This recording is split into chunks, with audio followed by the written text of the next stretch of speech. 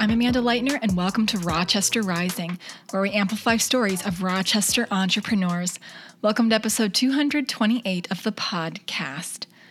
Welcome to Rochester Rising, where we tell the stories of all entrepreneurs within the city of Rochester, Minnesota. Thanks for deciding to spend some of your time with us today, and we hope that you take at least one thing away from the conversation today that you can apply to what you are building, whether it's here in Rochester, Minnesota, or outside of our city limits. Rochester Rising is part of the nonprofit Collider. Collider is a Rochester, Minnesota-based organization that activates, connects, and empowers entrepreneurs within our city. You can learn more about Collider and some of our upcoming events in education at collider.mn. Here at Rochester Rising, we put out a new podcast each Wednesday telling the story of a different entrepreneur in the community, understanding more about their business and their passion for entrepreneurship. The next day, each Thursday, we follow up with a brief story based on that podcast conversation. We encourage you to check out both. You can find our podcast wherever you prefer to listen into podcast content, although you can find it on our website at rochesterrising.org, on Apple Podcast, Spotify, and on our YouTube channel. And you can find our article stories and many other stories that we've created over the years on our website at rochesterrising.org. Recently, we've also started a virtual tipping jar through the local business for giving. If you listen in frequently, if you feel that this is something that should continue to exist in the community, consider donating to our tip jar. We'd really appreciate it. We have a link to that in our show notes. All right, so today on the podcast, on episode 228, I got to sit down in person with local entrepreneur and artist Stephanie Kuglin. Stephanie is the businesswoman behind Hilltop Clay, which is a pottery studio based in Rochester, Minnesota. On the podcast today, we chat more about Hilltop Clay, Stephanie's entrepreneurial drive, how she connects with her customer base, and much more. So we'll launch right into the podcast with Stephanie Kuglin of Hilltop Clay. Well, Stephanie, thanks so much for taking time, being here in person to chat today on the podcast on a wonderful rainy spring summer day. So yeah. I appreciate you coming down here to chat. Sure. So I usually like to start by having the guest talk a little bit about yourself. So can you share a little bit of your background, some hobbies and interests? So basically what makes you as a person? Sure. So I grew up in Wisconsin most of the time. Came to Winona State for college, met my husband. We moved to Rochester because he's a nurse at Mayo, so we wanted to be closer to his job. So we moved to Rochester about 12 years ago.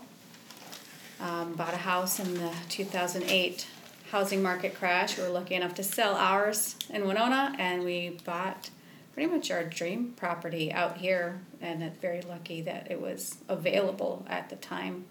So we have about 8 acres, and it's just outside city limits, so we can have pretty much whatever we want out there. So we've taken advantage of that. We've got chickens. We've had chickens for probably 9 years now, and we've raised turkeys, ducks. We've even raised a couple of pigs on our property. Big garden, just a lot of fun kind of country living, but only about 10-15 minutes from downtown.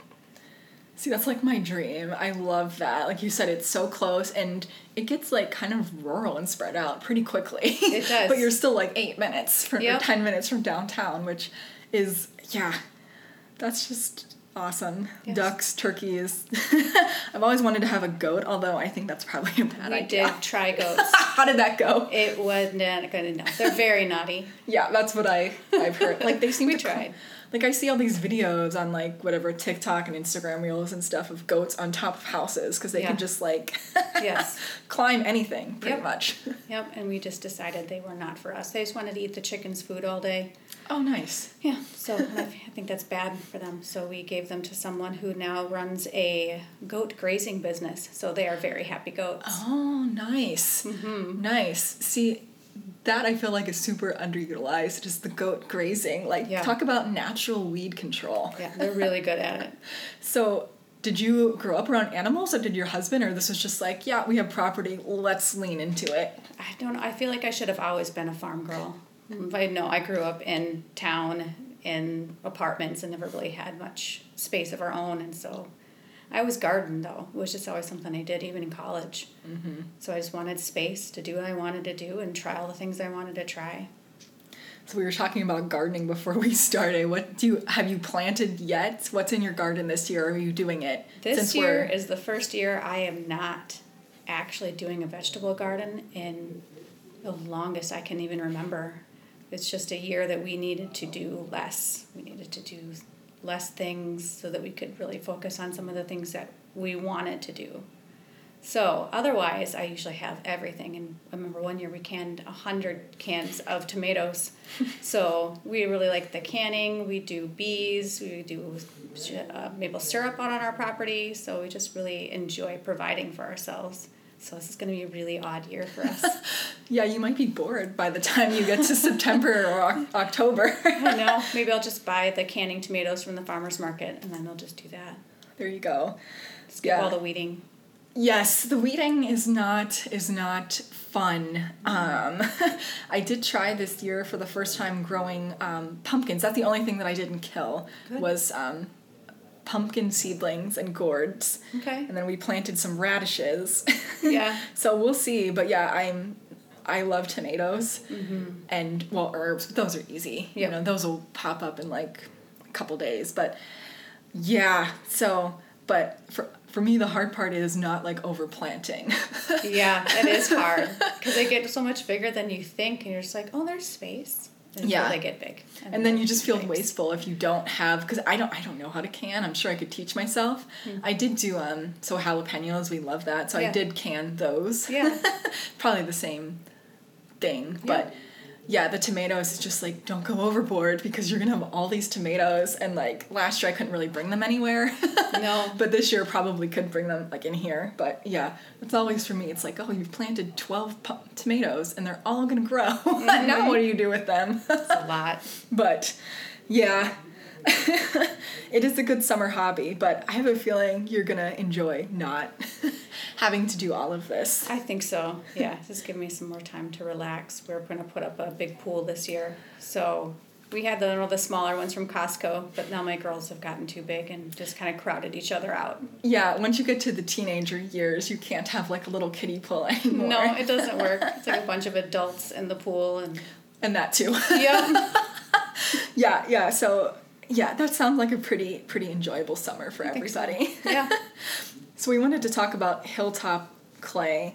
So, for people listening who maybe aren't familiar, how would you describe Hilltop clay to somebody not familiar with it? It's kind of a one-woman band.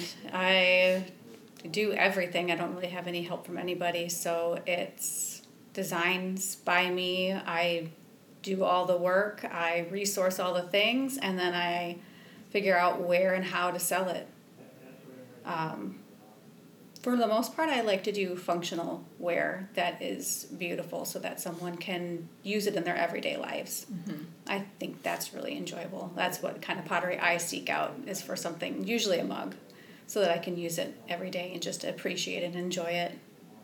So you do the pottery, the design, painting, and the firing all in your studio in your home, is that right? Yep, so I've just remodeled and got a studio that's separate from our living space finally. So it was kind of taking over my daughter's bedroom, our walkout basement, and I had to move things from here to there to get something to work on and then move it to the other place to do another part of it or work on something else. So being in my own studio my own space is much nicer. So how big is a kiln? Is that the right term? Okay. Kiln. Well, there's different ways that people pronounce it, but I've always learned it was a kiln. Okay. So they come in different sizes. The first one I got was pretty small. I'd say they do it by cubic feet, but I could probably, let's say we'll do it by mugs. I could probably get 30 mugs. Oh, wow. Into the small one.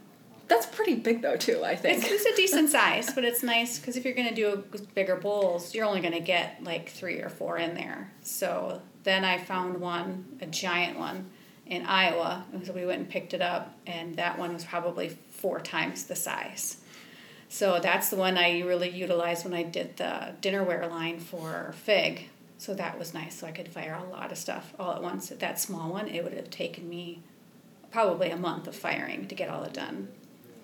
And then I raised enough money and bought an upgraded electronic one where it's all touch screen and everything. So that's been nice as well. Yeah, it's nice when you work your way up to the real nice equipment. Yes, it is nice. So do you make most of your pottery, I guess, custom order, make it and kind of sell it to individuals looking for that kind of unique wear, or is a lot of it like for specific businesses, like you were saying with Fig, and I believe you make mugs for like Trail Creek? So what's kind of the balance between I'm creating this because I like it and I think people will like it, percent maybe amount for businesses, and then maybe custom orders or something like that? So what does that kind of look like for you? I'd say custom orders tend to be, I would say, a quarter to a third of my business. So people reaching out saying, I would really like to have this type of thing. Can you do that in this color? A lot of education goes into custom orders first. Like, it's not like paint. It's a chemical reaction in the kiln. I'm not going to get the exact color you're looking for. Or people will see things on Instagram and be like, I want that, but in this color. So that's how that generally works. And I've done the Fig line like I did for them, and then like Trail Creek Coffee Roasters, people that want to do wholesale. So I'll create something for them in a certain quantity, and then they'll get it and then be able to sell it in their own shop. Other than that, what really gets me to create is if I plan shows for myself. If I've got a deadline and something to make things for, then I feel more motivated to go and create a bunch of more things. I definitely wanted to talk about that Yeah. at some point. And I was kind of interested where the name Hilltop Clay We're on comes top of from. a big hill. So Okay. We're in southeast Rochester, and when you drive up our driveway, it's a 1/4 mile long, and it's uphill the entire way. So, and then we have a really beautiful view out there. There's only, in our little section, there's only 3 houses up there. So we're up on a hilltop, and I use clay. I feel like you probably need some goat grazing there too. Yeah, it probably would be helpful. It's the fencing issue at that point. Yeah, that's true. That's true. Yeah, I figured it was something around, you were on a hill, or you grew up on a hill or something. Yep. So yeah, it makes total sense.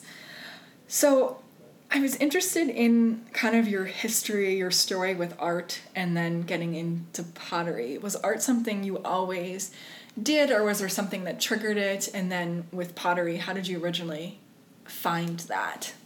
I've always really liked making things. And art, I do have my bachelor's degree in music, so that's kind of an art in itself.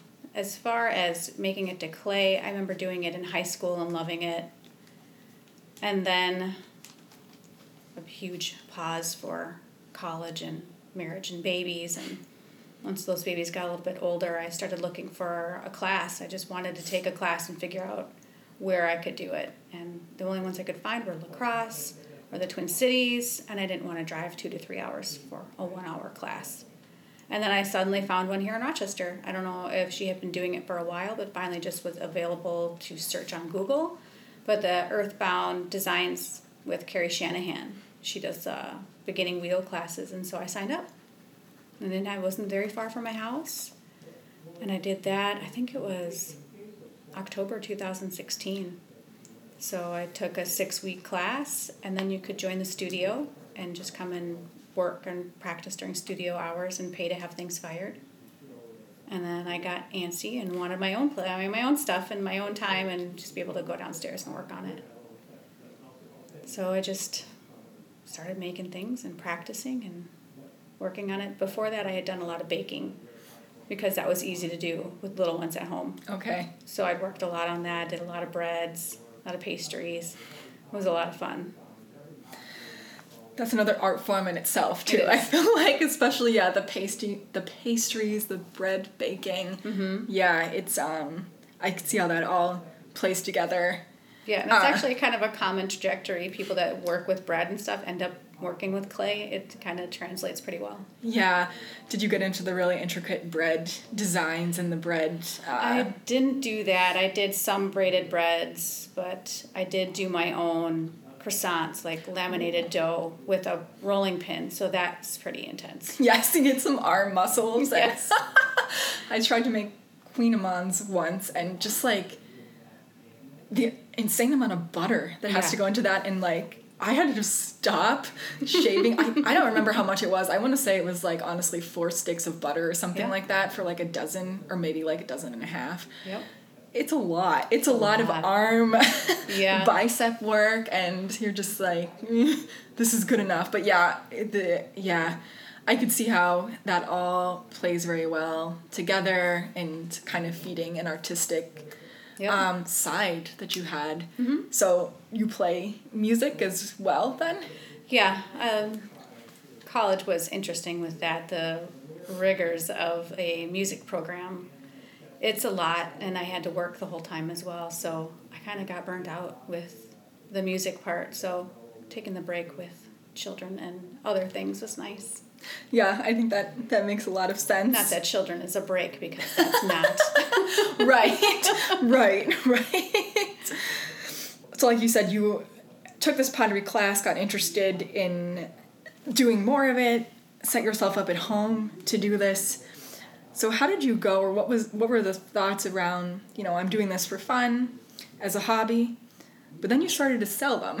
So how did that change happen? What kind of conversations were you having in your head about it, or with other people, if you had those as well with your spouse, or what did that look like for you? I just started making things, and then there were a lot of things in my house and not a lot of space. And I'm just like, okay, now what do I do? I still wanted to make things and try things and work on it. So I've always been geared towards doing something and selling it. Even as a kid, like I used to find pretty rocks and then sell them to people. Or I set up a candy store drawer in my room and then sold to the neighborhood kids. So it was always something I always tried to do, like try to find something and then make money with it. I'm not really sure why, but I just built that way. So it wasn't ever like, am I going to sell this? It's just like, when am I going to try to do this and how? So I did a lot of Google searches about how do you get a sales license and set up a name and what all the things you need to do to establish a business. And then things just started kind of falling into my lap where people would be like, hey, this show is going on, you should apply for this. I'm like, oh, okay. Or I've got this spot in my store, can you put your pottery here? I guess so. And so it just all came together a lot on its own. Yeah, I think that's so interesting, because it's like, I feel like that's so common for a lot of people. Like you realize like a lot of things you were doing like growing up were so entrepreneurial, but you never thought about it as that. Like you said, you're selling candy and rocks and stuff, and yeah. I feel like we're kind of born with some of this stuff, and like you said, don't know why you feel like you have to do it. You just do it. It's just natural for you to, sell these, to find things to sell and, things to meet needs for people. Yeah. So we talked a little bit about shows and the importance. We talked a little bit about what importance that was for you and Hilltop Clay. How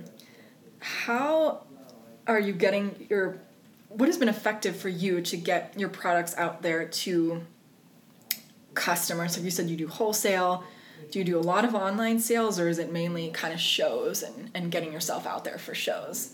Shows are definitely the best because people want to see them in person. They like the atmosphere. They want to be able to see the art in person. I first started with Etsy just because it was a very easy thing to do. Just list it, and then people could, buy it from anywhere. And I know that the Etsy platform has changed a lot in recent years, so that's been more difficult. It used to be all handmade stuff, and now it's a mixture. So it's harder sometimes to find that actually handmade from scratch sort of thing. But yeah, shows have been definitely the best selling things, where you're interacting with the public. Online, not as much. I think that takes a lot more effort to get things online. I have to photograph one single thing a couple of different ways, measure it, weigh it, and then upload all that onto a website, add descriptions. It's a lot of work, and then promote that I have things on my website. Yeah, especially if, with the nature of your work and it being so unique, you're not going to make another mug that looks exactly like that. Or no. I'm not trying to pigeonhole just to mugs, but, a work of a ceramic pottery, you're not going to make something that looks exactly like that. No, and even if it is like 8 of the same type of bowl, they're all going to be a little bit nuanced, a little bit different. The glaze is going to look a little bit different. So it's more beneficial for me to list them individually so people can look at it and get what they want. So they're not going to order something online and be like, well, that's not like the picture. It's funny. We had this, webinar, for lack of better words. Everyone's sick of that word at this point. Yeah. A few weeks ago on e-commerce, which, like we're talking about here, it's great to have stuff online because people can find it. What I've learned and what I've seen is you still have to have a physical presence somewhere, like whether it's going to shows, like connecting with people. It's definitely not just I put my website up and I make sure all the SEO and everything's great and put it on Facebook and people just find it. I don't know that really happens. Not very easily, no. You'll have those 10, 15 people who are really excited, but that's not enough to support a business. Mm-hmm. And with shows, I'm sure you get to have a lot of conversations with customers, which has to be really beneficial for what you're doing. Yeah, definitely more engaging. I did, like, 1 year, when it was my first full year of business, I applied and did, like, as many shows as I could. So I made a lot of stuff. I did a lot of shows, traveled a lot, and I found out that that's not exactly what I want to do. It's exhausting. I feel like that's the hard part because you feel like you need to get out there all the time, especially when you don't have a brick and mortar location. Yeah. But you get burnout too, and it's your time, and it's, is this amount of sales worth being away from my family for the weekend, being exhausted? Yeah. When do you... So... Yeah, so you found last year there were probably no shows, right? There were a couple, maybe in the fall, but otherwise, no, everything else was absolutely canceled. Yeah, so it has to be, that had to have been really hard to work through and try and figure out how to get in front of people. Yeah. Again, so what was last year like for you trying to navigate all of that? Last year was first like, oh no, what am I going to do? And then, all right, well, I guess we got to pivot to online. So I had my website. I had that set up already. I just needed to make things and then go through that process of photographing everything and then getting it online and then being more active on Facebook and Instagram to let people know that, hey, I'm still around. Yeah. So now, 2021, you're getting back out there with shows. I was looking at your website a few days ago, and you had a couple shows listed on there that you're going to be at, including, I think, Cannon Valley Wine and Art Festival. No, that one is as old. They're it's old. Okay. Yeah, they're actually not going to do that yet this year. They were thinking about it, but they decided not to. Everyone's pretty sad. That would have been fun. But there is one that they're doing at 125 Live next Friday, June 4th. So that's nice, and everything can be outside, and I think that makes people feel more comfortable right now. It does, yeah. So you're looking into getting to more shows this year and probably have found maybe more of a balance between doing tons of shows and then not having any shows. Definitely more local shows. I do better more local, which is really encouraging with the Rochester community, being close and still doing well. Yeah. I think I feel like last year really showcased why it's so important to support local. Yeah. And that, people should look local, or, it's a good idea to look local.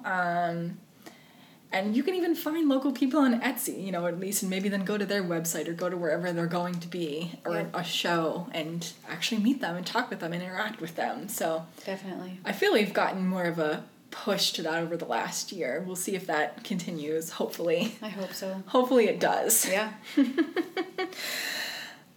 So I think I have different people in the art community on the podcast and have conversations with them frequently. And, a lot of the conversations that we have, that I have with them, talks about, this desire to support more local, and often a feeling that kind of the art community is hidden or not maybe well supported in the community. So do you kind of have thoughts around that, your take on the art community and local support, and what could people do better to support and be mindful of local art? I think when I first started, because I'd been mostly isolated just being a stay-at-home mom, I wasn't really aware much of the art community, and it was, I think, a lot more hidden when I first started, like around 2017. I definitely would say within the last couple of years, being a part of the art community, and then it just seems like there's more opportunities or spaces where art is promoted, like Threshold Arts or the Rochester's Makers Market that got started during COVID. That was a really nice way to bring a lot of artists together to give more recognition, more visibility. I feel like that has been really nice.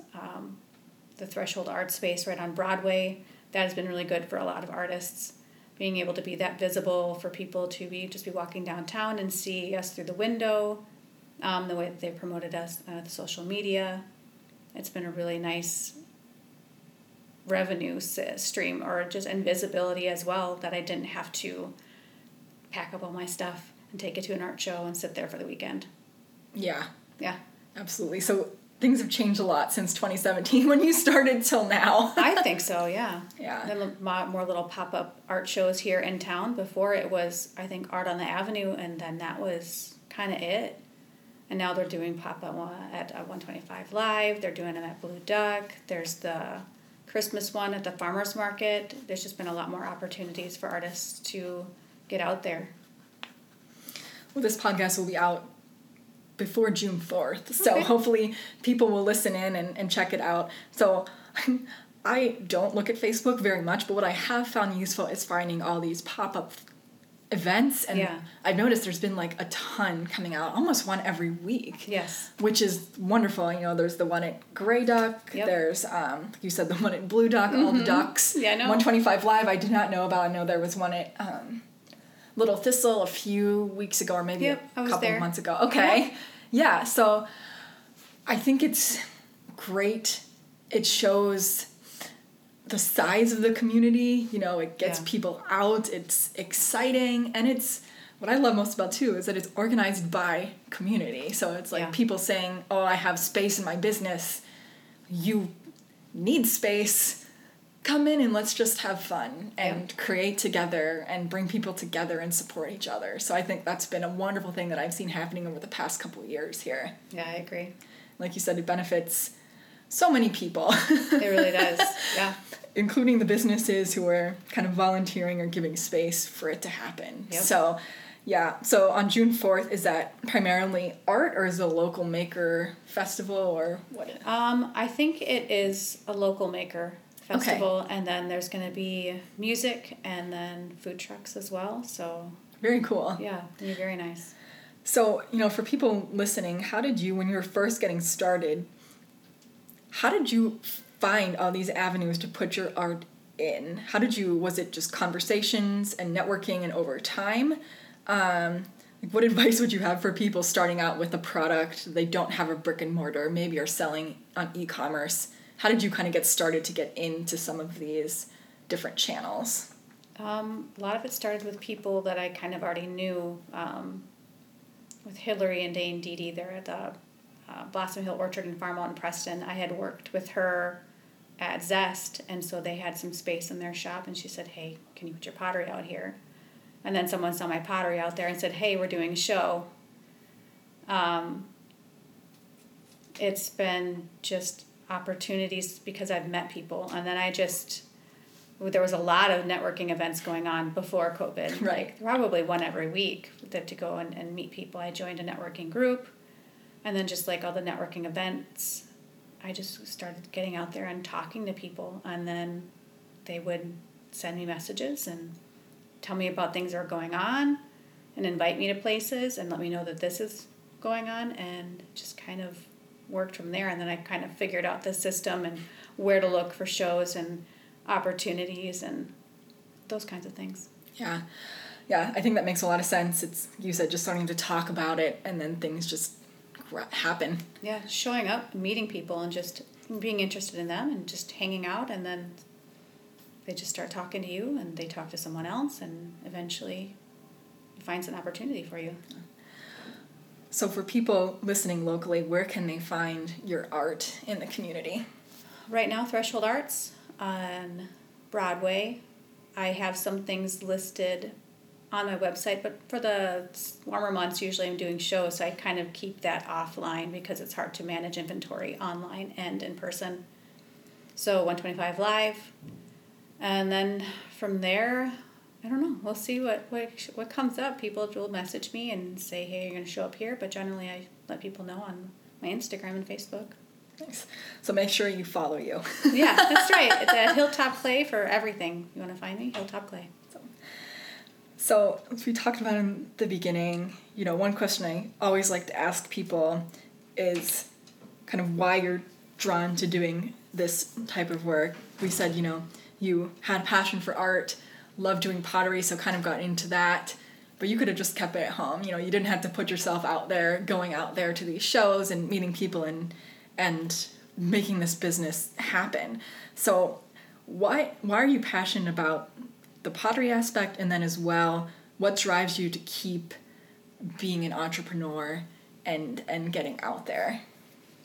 I kind of like the challenge of it. I like the challenge of, okay, I'm going to make these things, and then how do I sell it? And then to be able to see that come as being able to have a revenue, and then to improve my equipment and be able to do things a little bit easier. I just really like taking an ordinary thing and then figuring out how to just play with it and make it more beautiful. The way that you can play with glazes, and you just never know what it's going to come out like, and every single piece is different, and it's kind of a fascinating thing because you put it in that kiln and you think you've done the exact same thing over and over. But at 2,300 degrees, there's no rules anymore. You just wait and let it cool down for another day and pull it out and go, oh, well, that looks nice, or no, that one did not look nice. It's always exciting. Like, is it going to be pretty? Is it going to be weird? I don't know. So you were saying you have 3 daughters. Do they get involved with the artwork and the business at all? What do they think about everything? They think it's fun. That has a mom that does art. They'll tell me, I told so-and-so at school today that you do art. I'm like, that's really nice to hear. Thank you. They like to go to shows with me. They like to be there and help wrap up pottery or run the money or just hanging out with mom and setting up and taking down, which is pretty impressive to sit there for 6 to 8 hours and hang out. I couldn't do that. Yeah, it's a long time. I could not do that. Yeah. Otherwise, they like to be in the studio and play with stuff and make things, and then leave a mess. And then go do something else. And leave you with the mess. We're working on it. Yeah. We're going to play with clay. Mom does not want to clean up your mess. That's so fun, though. I love that they go to shows with you and, enjoy being part of that process and making memories, right? It is, yeah. Making memories. That was my last question for you. I'll ask you for any final thoughts, and I think we already mentioned it, but just to make sure, where can people find you online and in person? So in person, it'll be 125 Live on Friday, June 4th. It's 2 p.m. to 8 p.m., so that's interesting that it's in the evening. I've never done one like that. Also, Instagram at Hilltop Clay, same for Facebook, and then my website is hilltopclay.com. Awesome. Well, thank you so much for the conversation today. I really appreciate it and learning more about you and your journey. Thank you.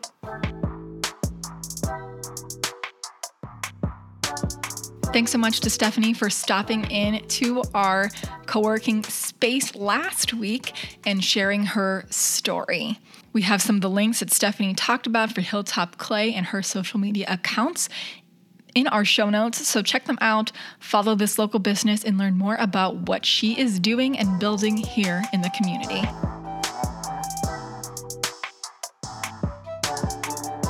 That's that's a wrap for us at the podcast today. Thank you so much for spending some of your time with us today, learning more about entrepreneurship and small business development taking place in Rochester, Minnesota. We encourage you to subscribe to the podcast wherever you like to listen in so you never miss any of our new episodes coming out.